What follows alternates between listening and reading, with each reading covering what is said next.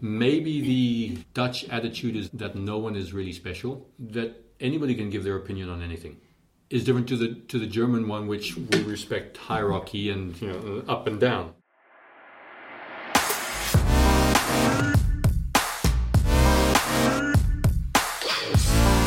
Trust Your Muse, the podcast exploring new ways of working.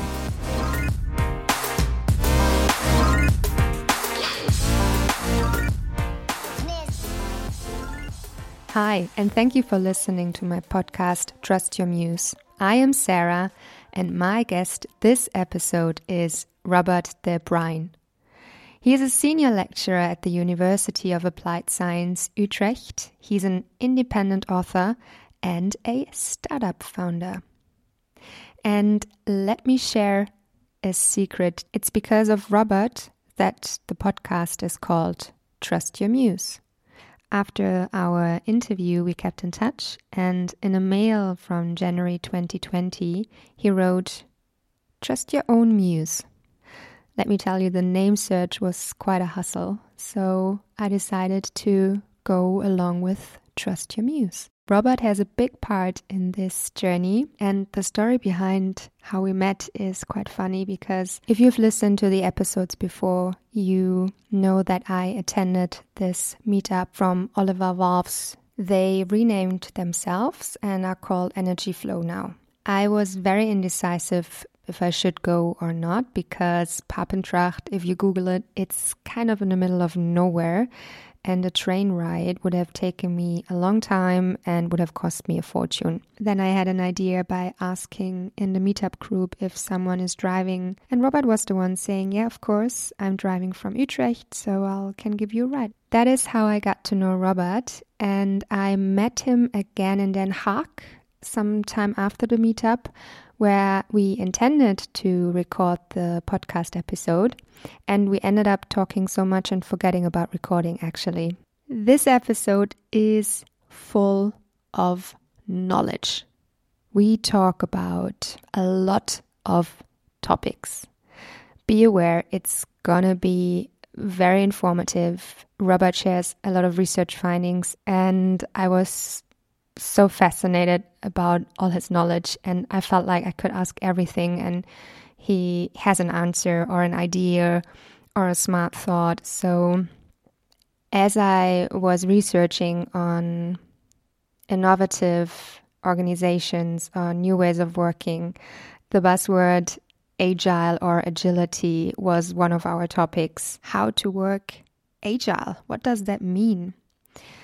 We talked about the importance of learning, and I learned something that is called a reflective practice or reflective cycles. We talk about holacracy and what we learned from the meetup, and then we tackle the big topic of leadership and management, and then talk about organizational structures and way more. So be prepared for a session with us, which feel like a student again with the curious mindset and ears.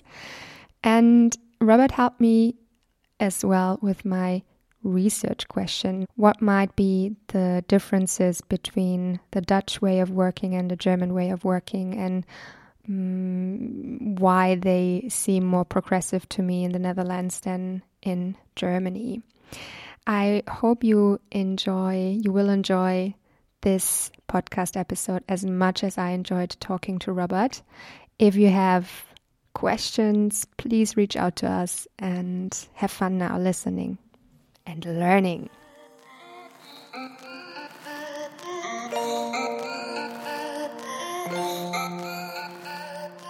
We are sitting here at, I never can pronounce it, so you have to help me.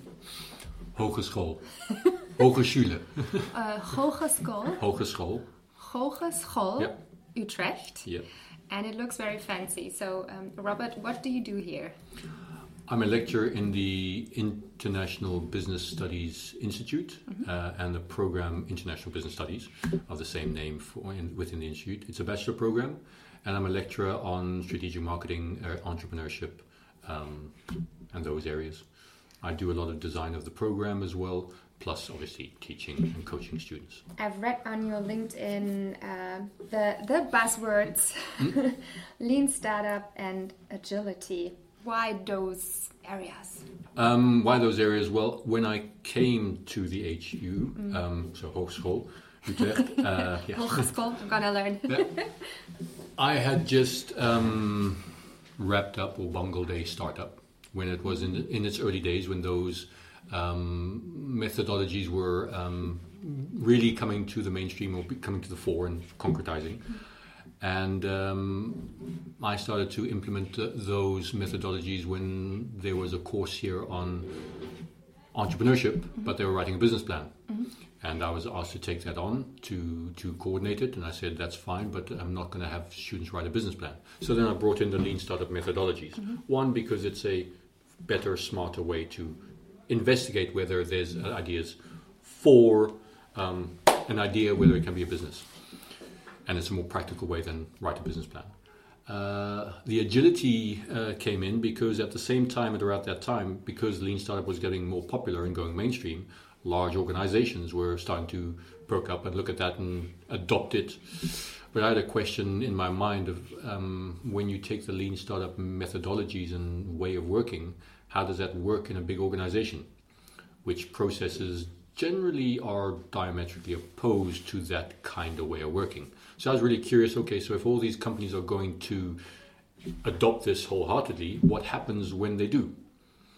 And after many years of reading and investigating it, I really came down to the point of agility. I was like, okay, if you want to do this in an organization, you need to have a certain way of working, not just injecting a little flavor of Lean Startup.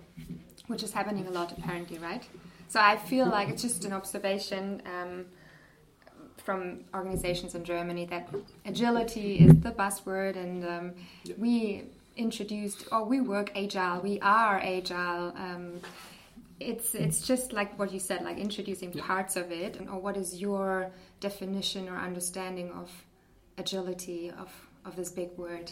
There's a concept of the ambidextrous organization, which has been out for quite a long time. Yes. That's also been fleshed out in many more authors and studies about, well, how do you get innovation done?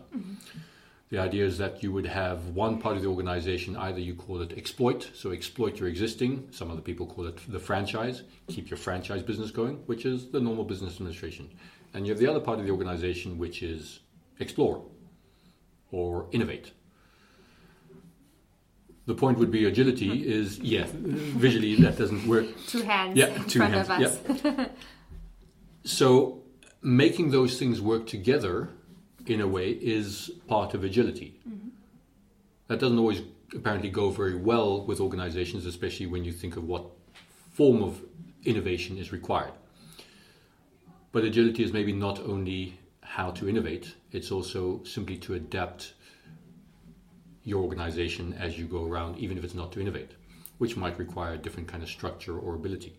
So when it comes down to the nuts and bolts, when companies say we do agile versus agility is a way of having teams focused on a specific goal and working in short sprints at the simplest. And if the entire organization works in that, the organization might be agile or have agility because they can adapt by taking advantage of opportunities or risks, responding through small teams. There's many different forms of agility.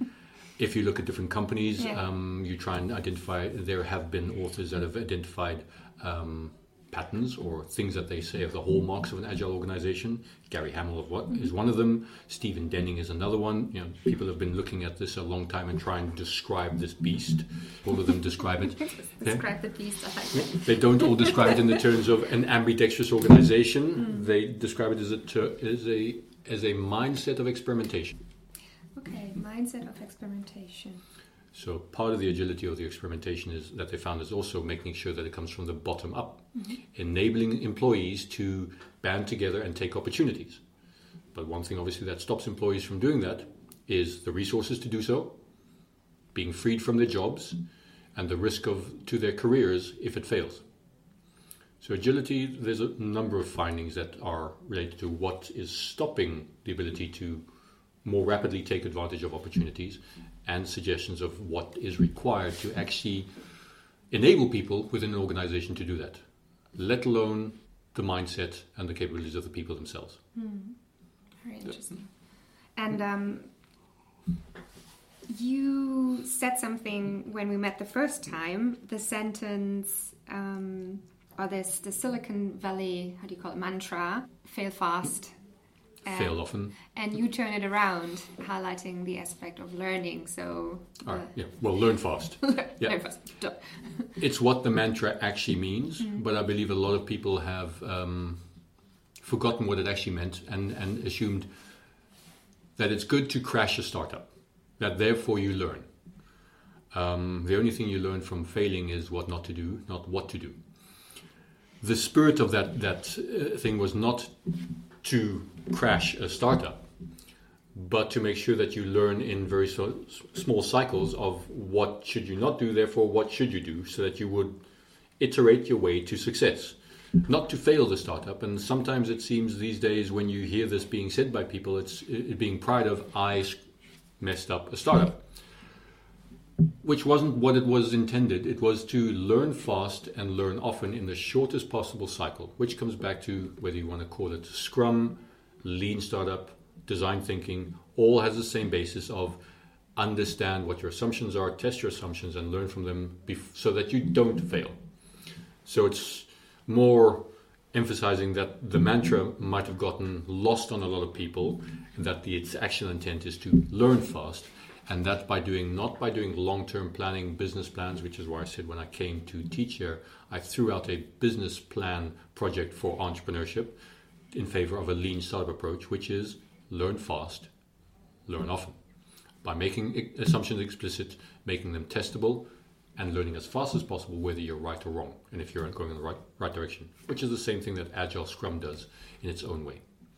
So the fail fast, fail often, it's right, as long as you understand that failure does not mean crash a startup. That's not what its aim was. Yeah. And you also use different methods to learn together with your students. You mentioned the reflective practice, which I found very, very interesting also in terms of learning. Can you tell a bit more about that? Well, one of the biggest things going forward with 21st century skills is one, the ability to lifelong learning, although is that a skill? It's the ability to learn, which means somehow people need to get into a habit of learning to learn, rather than calling just lifelong learning, learn to learn. And reflective practice has been used in actually more in nursing areas, has developed there, and less in other places. For example, business seldom actually includes that. But the reflective practice is again a short cycle of thinking about events or personal goals and how are you progressing on those goals, to reflect on what happened, how could I look at this, could anybody else look at this in a different view, and what will I do in the future to improve or maximize my performance, my collaboration, whatever it might be. That's again a learn fast, learn often. If you make a reflective cycle 6 months, there's very little that's going to be learned because you're reflecting over the 6 months. So if you can make a reflective cycle every week or even every day with some feedback, you've got a chance for learning how to learn, which is also how do I engage with material, how do I apply material, how do I work with other people. There's many factors when their students are experiencing, we throw a lot at them. Yeah, I bet, yeah. So there's a lot of stuff that they're coping with.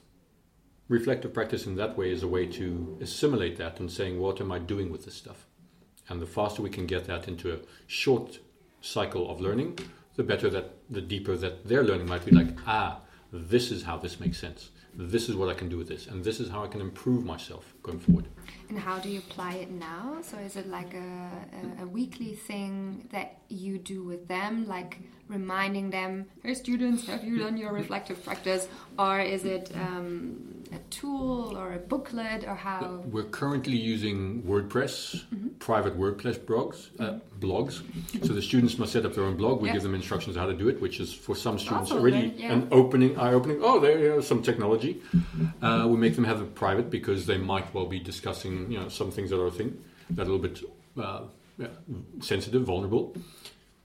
We do require them to invite 3 peers that they trust.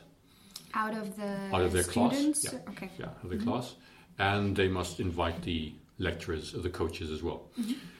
Then we have certain goals for the students to be writing every day for 15 minutes.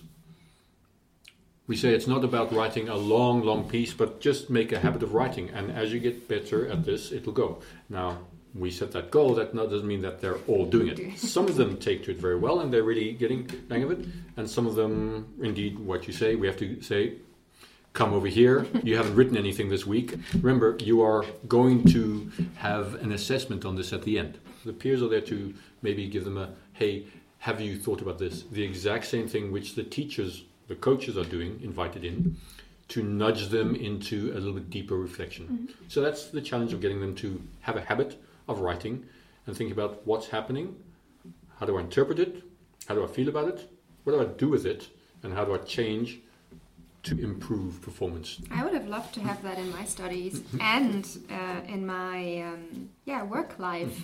Do you see companies adapting this reflection time?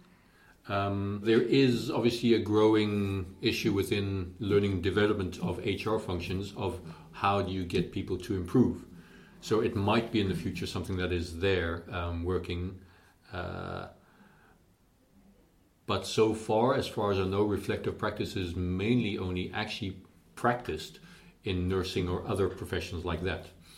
Not yet in regular business companies. Who knows, that might change as people, for the learning to learn and lifelong learning, it might be an issue for going forward.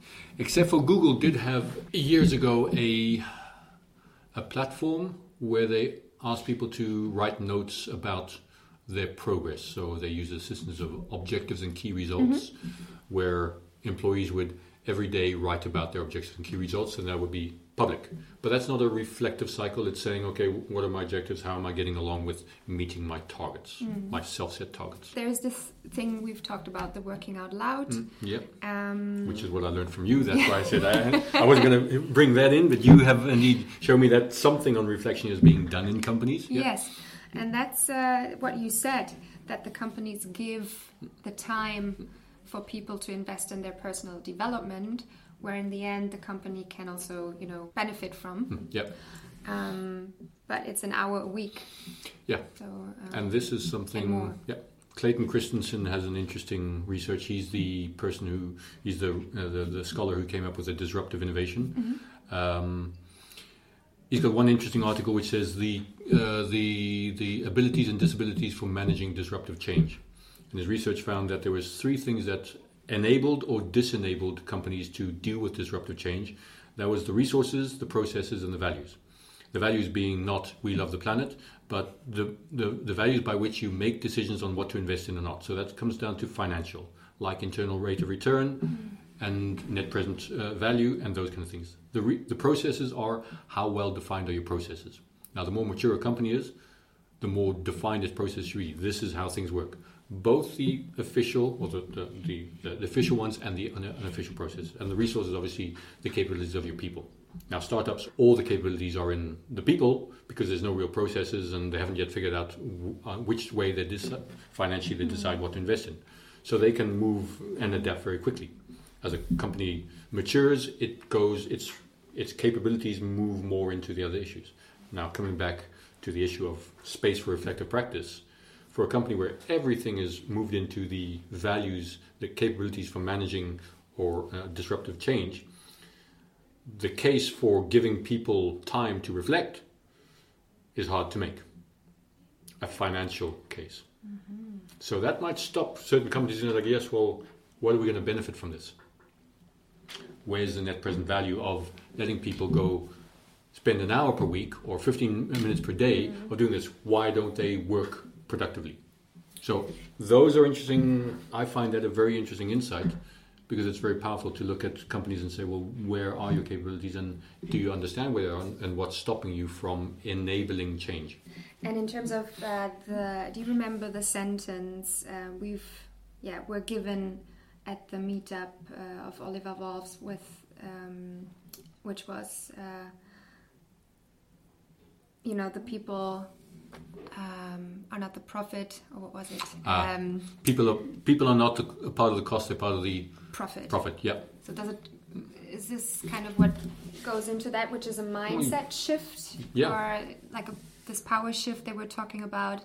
Is that what you mean? I think, that I hadn't made that connection, but I think that's a good one. It's a thinking about your employees not as a cost, but as a value added, which means also enabling them to create more value. And if that's something that they need to do, reflective practice or other ways of learning to learn, then that is a mindset. Employees are a cost, or they're part of your profit formula. And most management looks at the cost, because as at Oliver Wells they said, here's the balance sheet.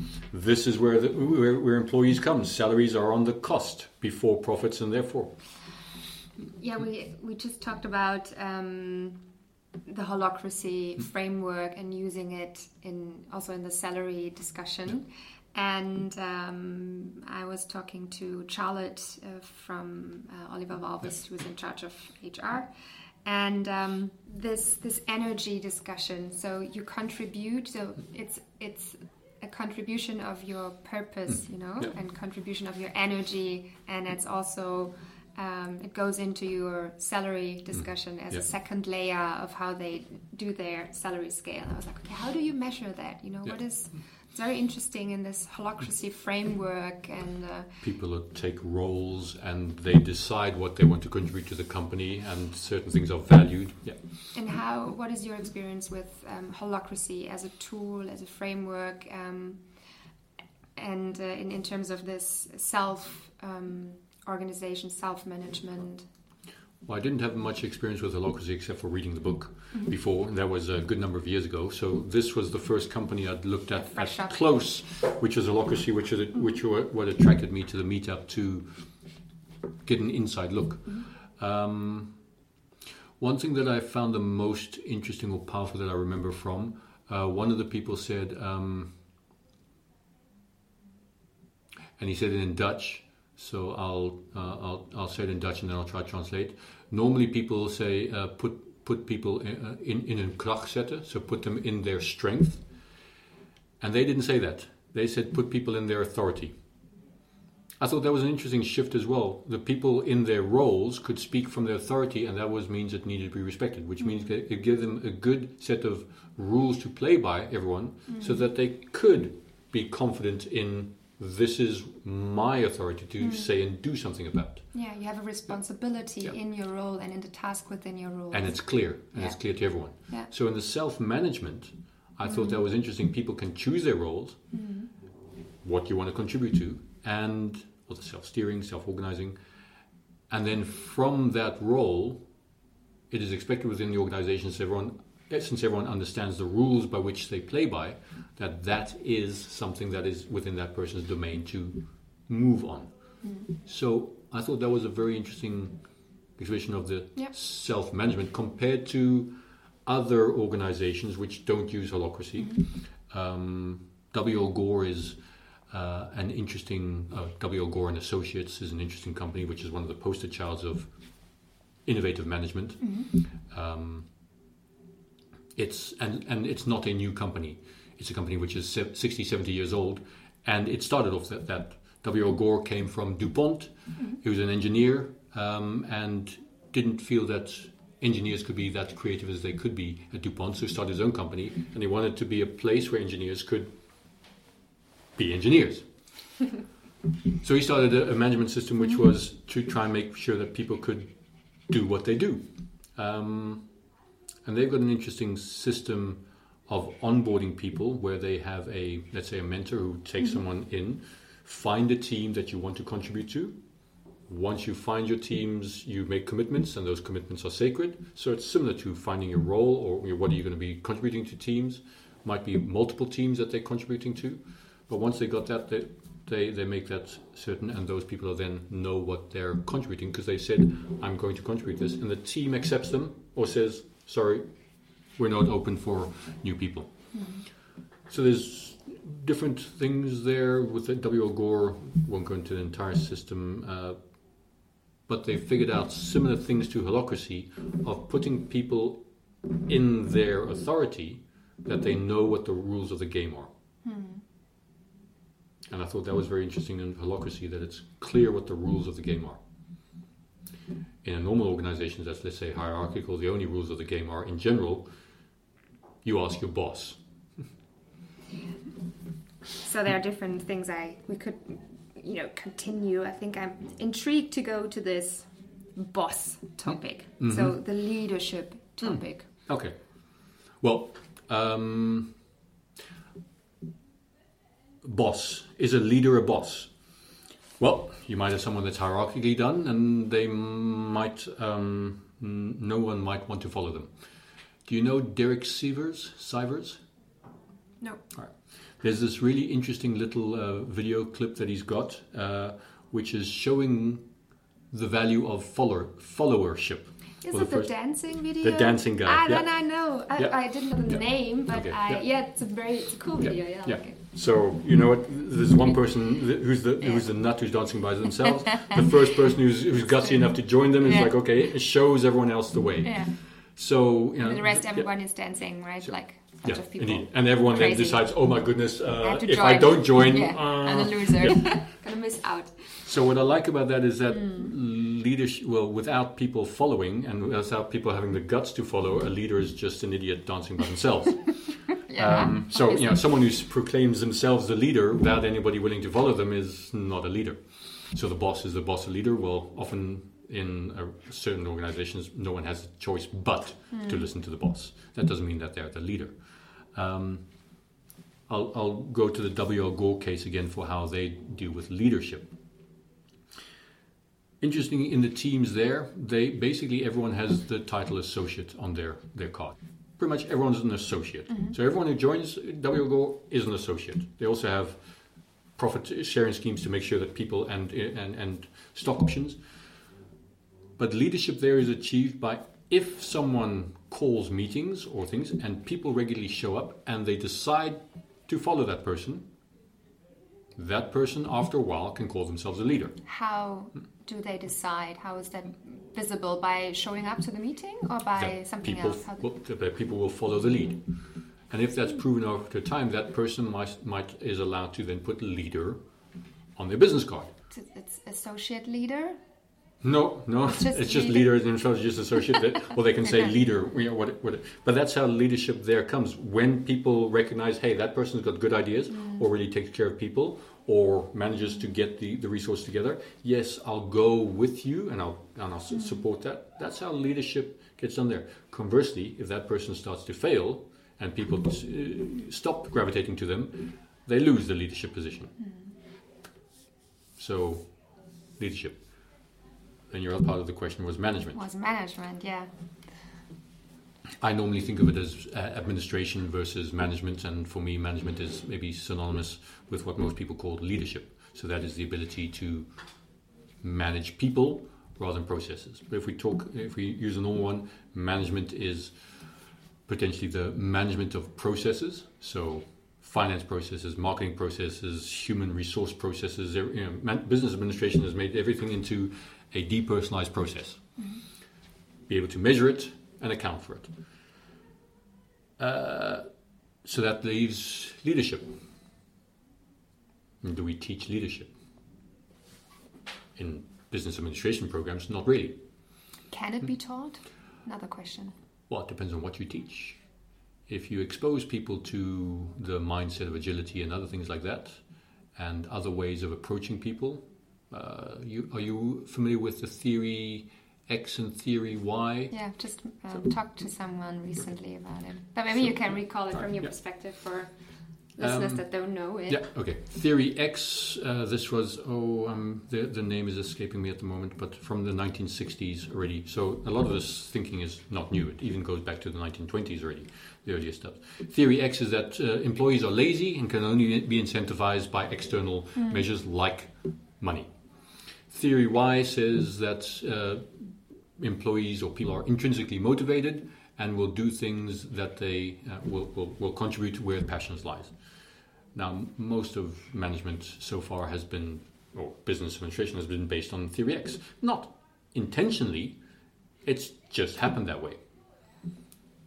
So I do think that it is possible to teach management or leadership, not that everyone needs to be a leader, but expose people to the ideas of agility, the Theory Y, and viewing people in that way, which means also coming back to the holacracy, people as a profit, which as we go from the knowledge age into the creative age, is more important because it's really the resources are in the people and their creativity.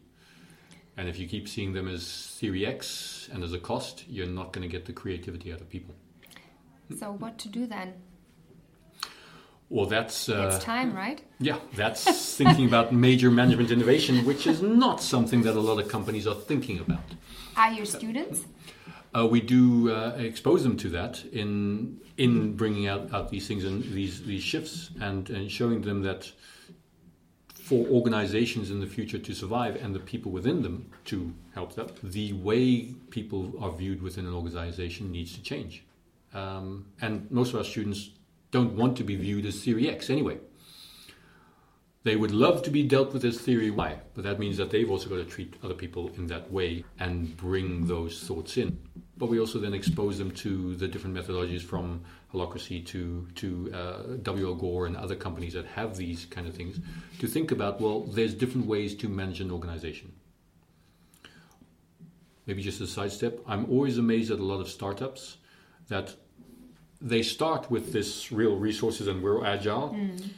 And then because they don't actually give it much thought as they scale up, they basically, as they scale up, they go into a hierarchical organization. Yeah. And then suddenly they wonder where they lost it.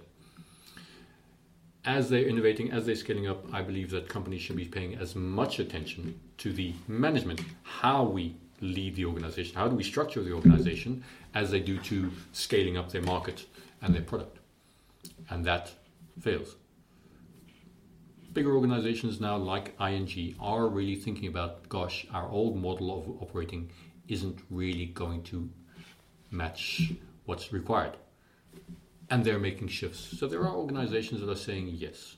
A lot of organizations did it like W.L. Gore from the moment they started, because the entrepreneur, the person who started, had an itch that they wanted to scratch.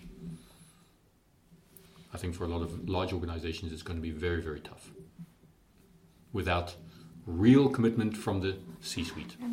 Yeah, I mean, we are in the middle of it, so I'm curious what is going to happen.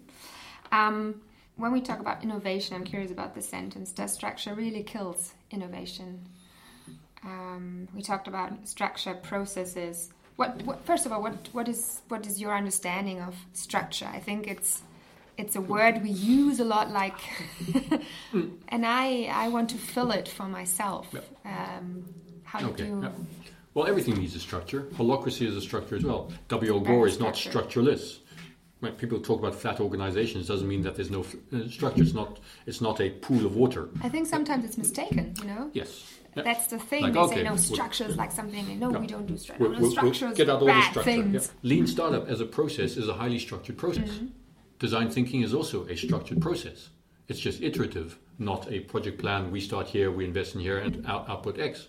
So those things are structures. When we're talking about the other structures, however, financial budgeting, that's a structure as well. How do we structure managing our finances? And if you use the same ways that you invest in your normal marketing for existing products, and you try and apply that to innovation of new products, that generally seems to kill innovation. Because either those things don't need the budget because they prove themselves to be non-viable, new ideas, new businesses, or other ones need more to fund, but they've only been told, no, your budget is that much. Sorry, if you already use that money up, wait until next year. So those kind of structures do apparently kill innovation in large organizations. There's other structures that kill things as well. Incentives, career incentives. If you're going to a large organization and you're middle management, what's your career path? Your career path is probably just making sure you hit your return on investment on everything and go up. Failing, proving that a new business idea is not viable, is not a good way to go up the management ladder in most organizations, because that's failure. So those structures of how do you actually put a career path that people can have a safe and good career path also through that, also kills innovation. And there's multiple things of this. So there are a lot of structures that kill innovation, but having the right structures, which there's plenty of proof of, and different varieties, from W.L. Gore's method of going through this to lean startup to design thinking and other kinds of methodologies. Those are structures which help. Semco, a Brazilian company, is really interesting in that sense. The CEO, or the former CEO now, Ricardo Semler, inherited the company, or took it over from his father when it was still relatively small.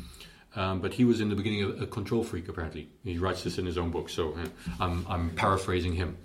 And at one point he collapsed on a factory floor when doing a tour. And he went to the doctor and he said, okay, so controlling everything and trying to release it, that wasn't going to work. So he started to think about, along with a couple of his higher placed colleagues that agreed with him, about how can we push responsibility down to the front lines where they can make the best decisions.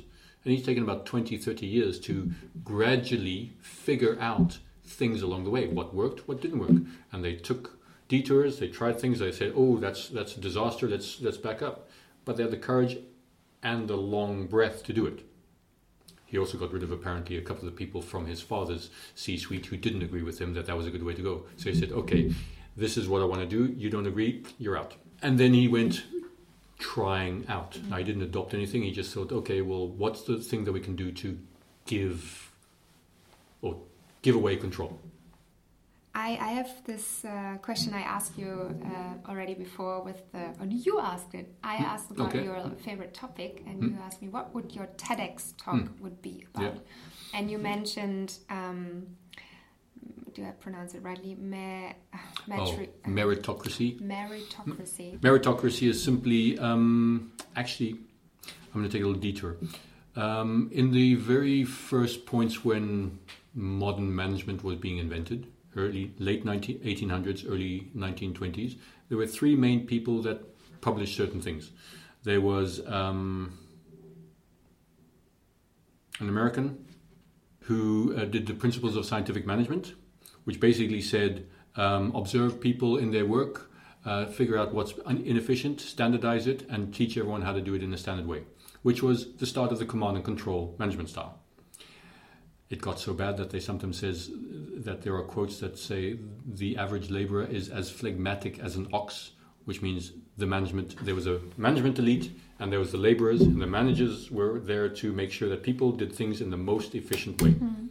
There was Henry Fayol in France, working on certain things in management, and there was Max Weber in Germany, but actually working less on business management and more on the bureaucracy, which he meant as a good word, in government, which got rid of nepotism and other things. And one of those, why I brought this up, is Max Weber's idea of a good bureaucracy, which did not have the connotation that we have of bureaucracy now, was a professionally run organization. And one of the things that nepotism was not meritocratic. It was getting the job because you're the friend or the family of. Meritocracy was there, making sure that you got the job because you had the most merit. You were the best qualified. And for a properly professionally run organization, government for him, it was essential to make sure that the best qualified people were there. So meritocracy, why I find that such an important question, again, in the case of W.L. Gore, with their leadership. Those people who have the merit and who are recognized by their peers to be leaders rise. Not because someone decided you got the job. Even if they interviewed for it, people will respond to people. So through your merits, you get recognized. This might be a bit of a hot topic, but the question these days of equal pay is also a question of meritocracy. Yeah. There's undoubtedly that for the same amount of experience for the same work, people should get paid the same, regardless of which chromosome they were born with. There's no doubt about that. But then we come to the merit, and is equal pay just because you're different genders the same thing. There's now a reporter from the BBC who is suing the BBC because she says for the same work she was not paid the same as a male colleague. This is maybe a vast digression. But you could say, okay, so you're both presenters, but do you bring in the same amount of viewers? That might be a differentiation that might explain rather than your gender for anything. But meritocracy is for merit, for demonstrated value, you get recognized. That's what I find important. And for a flat organization, I think that is essential. For the self-steering, whatever else, a meritocracy, the idea of a meritocracy and agility, I find one of the core centers. That people are enabled to follow those people who they feel most capable of leading or progressing in the right way. So that is for me why meritocracy is such a fundamental idea behind agility. Thank you. I'm here in the Netherlands because I thought, okay, what they do here, it seems quite progressive. I want to dig my nose into it and get to know more. That's why I'm doing this interviews and meeting people, learning, also my learning. And I came across the Rhineland model. And some people here told me about this in terms of explanation of the difference between the Dutch way of working and the German way of working. And you also said something about the military, which was super interesting. And maybe you can help me with my research question. Okay. Yeah. to maybe prove it a bit more scientifically, my gut feeling. What might be the difference between these two countries in terms of working model structure or way of working? I can't say definitively on this, but okay, the Rhineland model comes from an idea of polderen. So basically, polderen. Okay. A whole bunch of stakeholders come together to hash things out and come to a best case, something that helps everyone. I believe that is the Rhineland model that's being referred to. So that means people come together to work it out so that all the stakeholders involved will have the best that you can make by pooling everything that is needed. Consent? Not so much consent and not consensus. It's not consensus, and sometimes we consensus on the lowest common denominator. No, the Rhineland model is meant to be getting everyone involved to come out with the best possible solution. Now I'm going to go out on a limb. I was a year or two ago. I was doing some consulting for DEKRA. DEKRA. They're a German company which had expanded quite rapidly, taking over similar companies all over the world.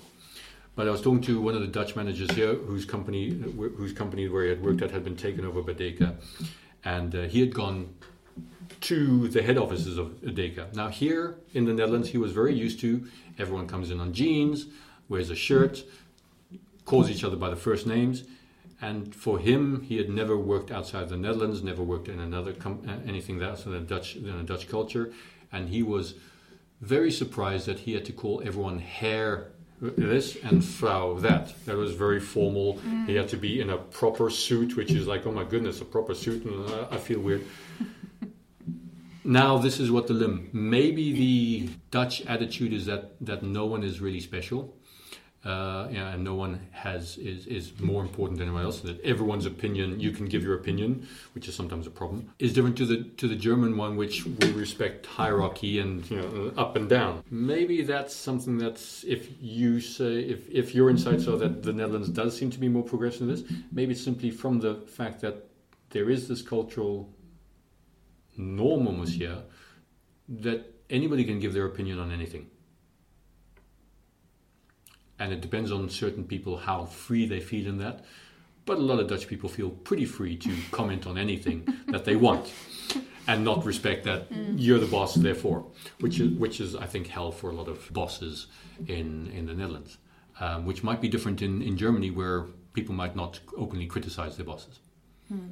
So is that helping you with your thesis question? Thesis question, yeah.